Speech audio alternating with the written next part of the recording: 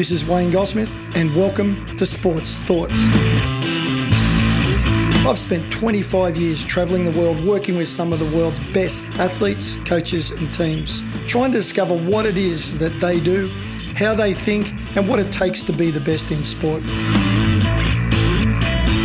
Subscribe to our newsletter at wgcoaching.com to keep up to date with my thoughts on sport.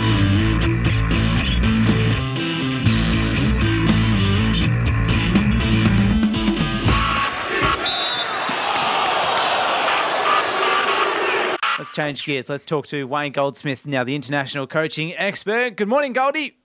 How are you guys? How are you going this morning? It's beautiful here. I'm sure it's just as wonderful in the west. It is. It's a delightful day over here. Expecting, 35, 36 degrees. 36, going to be nice and warm and sunny and beautiful. It's very unseasonable weather. I'm assuming that's Fahrenheit.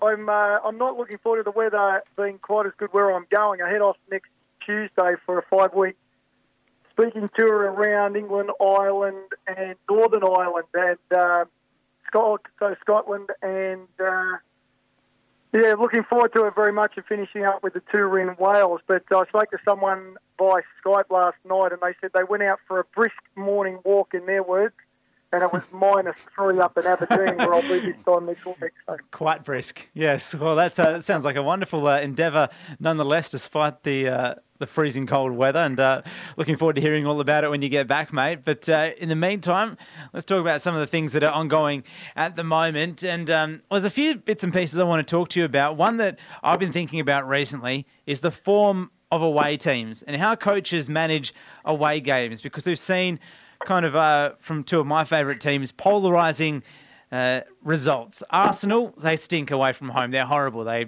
lost to Everton, should have been more than 1-0, and they've been terrible away from home all season. But then you look at the Australian cricket team, who have just completed a clean sweep, I think, of India a few weeks ago. You know, that's an historic victory. What's the difference, do you think, or what do coaches need to do to make sure that their teams are successful in away games? Well, it's always an interesting issue, but if you look at English football and look at European football in general, that for and away influence in even the betting markets and the expectations of win-loss is quite considerable. And the weighting that they have in European championships and UEFA Cup and so on is so heavy, and there's a lot of people believe in it. I think coaches have got to be very, very cautious. And I'll give you an example that some coaches start at the beginning of the season with an expectation that they're going to win all their home games. And they talk to the players about a fortress mentality, or they talk to the players about this is going to be our unbreakable home. No one will beat us at home. Home is where we've got strength and people will come here and be knocked back. Now, ostensibly, not a bad idea, but if they overplay their hand on that, as soon as the players leave their impenetrable fortress, what have they got to fall back on? Conversely, I think if coaches go the other way and say, well, no, we're going to then focus on the opposition, or we're going to focus on something else and not be overly concerned at home, they can also overplay their hand there. The trick is that you've really got to teach them to be able to win anywhere, anytime, regardless of the situation. Can you coach winning? Oh, absolutely. It's a great question, but it starts to me, Chris, is that we overplay winning and losing a little bit too much and treat them as almost as absolutes. What do I do? And even when you're working with young athletes and working with very young athletes, is you can create what I call a competitive mindset. It's not about them beating someone else. It's not about saying, I'm going to teach you how to get out there and rip their arms off. And it's not about that. It starts very simply by getting them to ask the question of themselves, I wonder if, or I wonder what. So what I mean by that is if a kid's in a pool doing a swimming race in training, instead of saying, get there and win and beat this guy and doing the whole Laurie Lawrence thing, what I want kids to develop is a mindset of, I wonder if I kick my feet really fast, I wonder if that'll make me go quicker. I wonder if I only breathe every 4 or 5 strokes. I wonder if that'll make me go faster. And same with a football player. You've got a football player saying, I wonder if I grab the ball and accelerate for 5 metres, I wonder if that'll get me away from my opposition. So you train even very young athletes to develop what we call a growth mindset or a learning mindset, where they're asking themselves, I wonder what would happen if. I wonder if I. So they're owning improvement and they're taking ownership over their own development. And that, to me, develops into a winning mindset because what the kids then doing is everything you do with them in the gym, in the games, in training, their brain is saying, yeah, but what if I did that? I could get better. What if I tried that?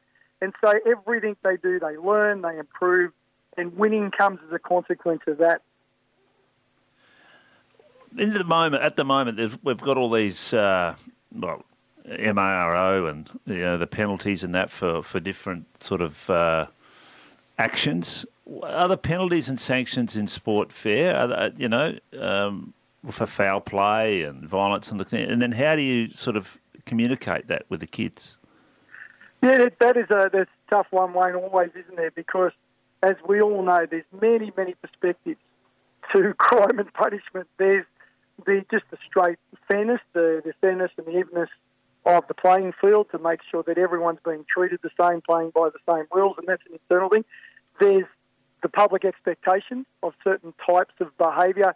There's the public relations and marketing side of the sport that will put standards on and put pressures on in different areas to wipe out particular types of behaviour. Certainly the AFL's been unbelievably effective in stamping out racism and promoting anti-bullying messages, and some of the work they've been doing has been exemplary because they've set their own standards and expectations and societal expectations and standards very high, and then rules, sanctions, policies, and of course penalties flow on from that. I think that the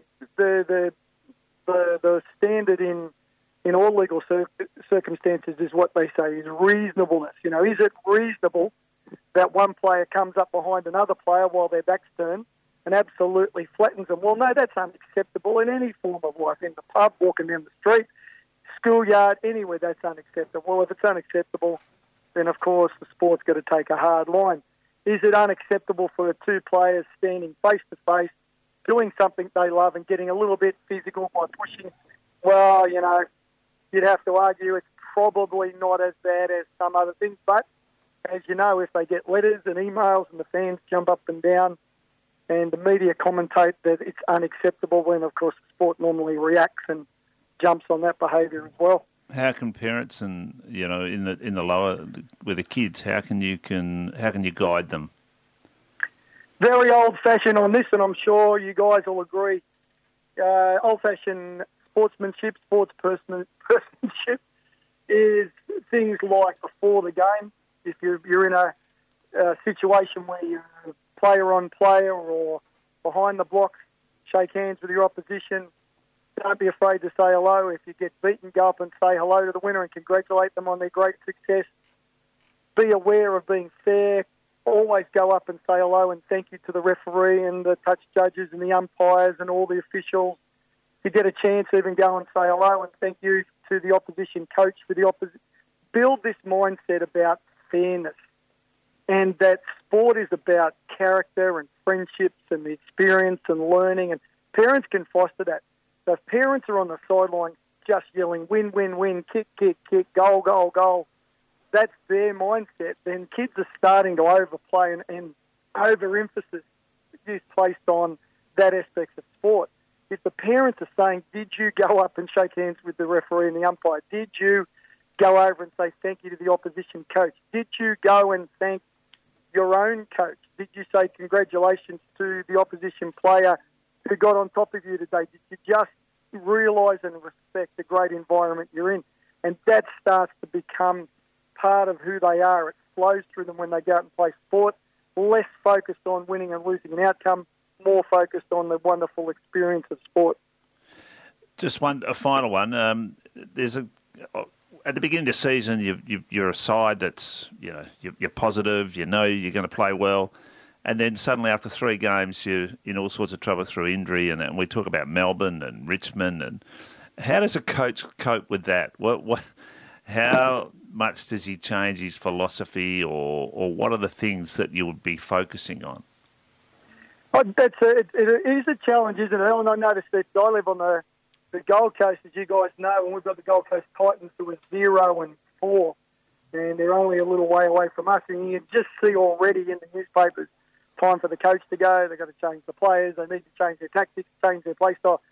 And they've been putting those things in place since the end of September, early October last year. So to show any fear and to show dramatic change from the coach's perspective, the players look at that and think, well, hang on, this guy's been telling us since October to believe in ourselves, to stick with our system, to believe in our game plan. Our game plan is going to be effective. He's been telling us that for 6 months. Now, 4 weeks in, he's saying, no, maybe we've got it all wrong and we've got to radically change.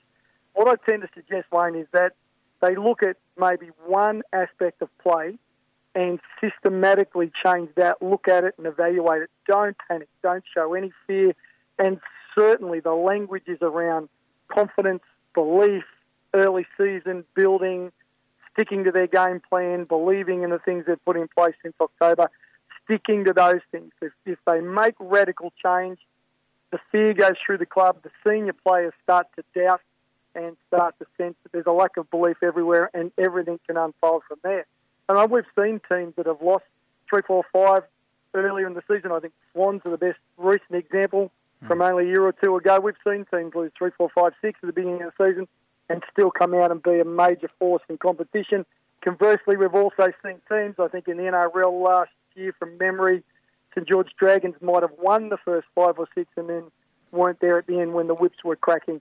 So to keep a sense of balance, perspective, stay true to the things you've believed in for 6 months and don't panic. International coaching expert Wayne Goldsmith joining us this morning. Before we let you go, Wayne, a couple coming here. Boston from Ballajura says, can you ask Wayne about Dunny's golfing funk? How can you play crap shots and then hole out from 100 metres on the same hole? So Wayne told a story earlier this morning on, what was it, par 4? Did you say par 3? Yeah, par 4. Par 4. He's hit 3 absolute stinkers and then nailed the hole from 100 metres out.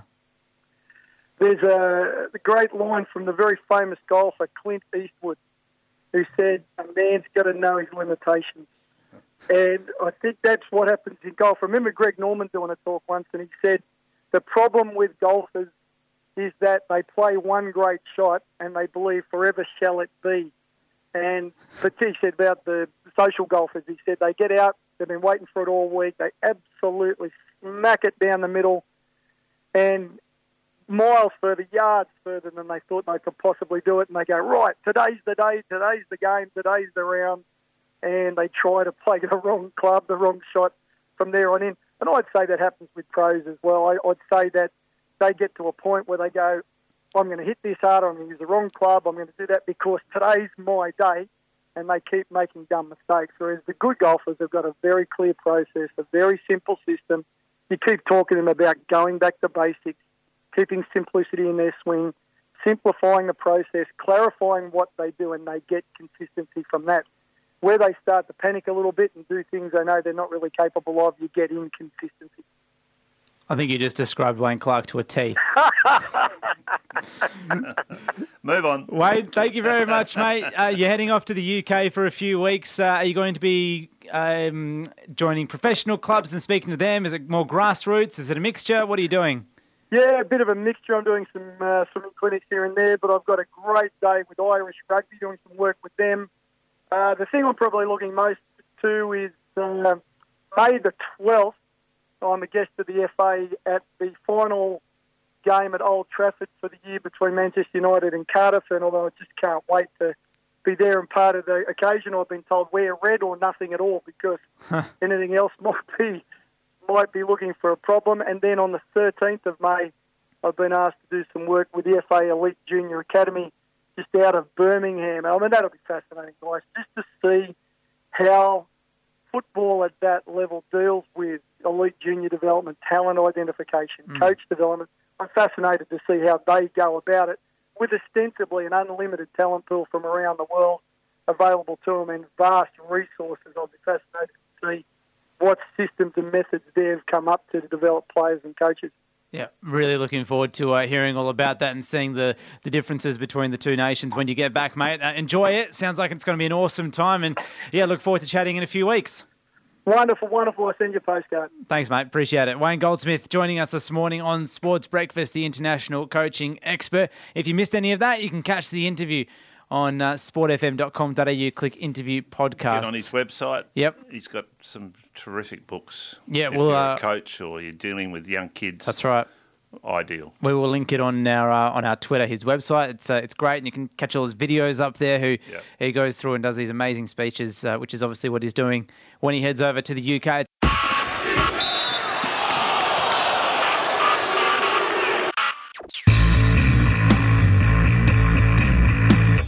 Thanks for listening. If you'd like to hear more sports thoughts, subscribe to our newsletter at wgcoaching.com.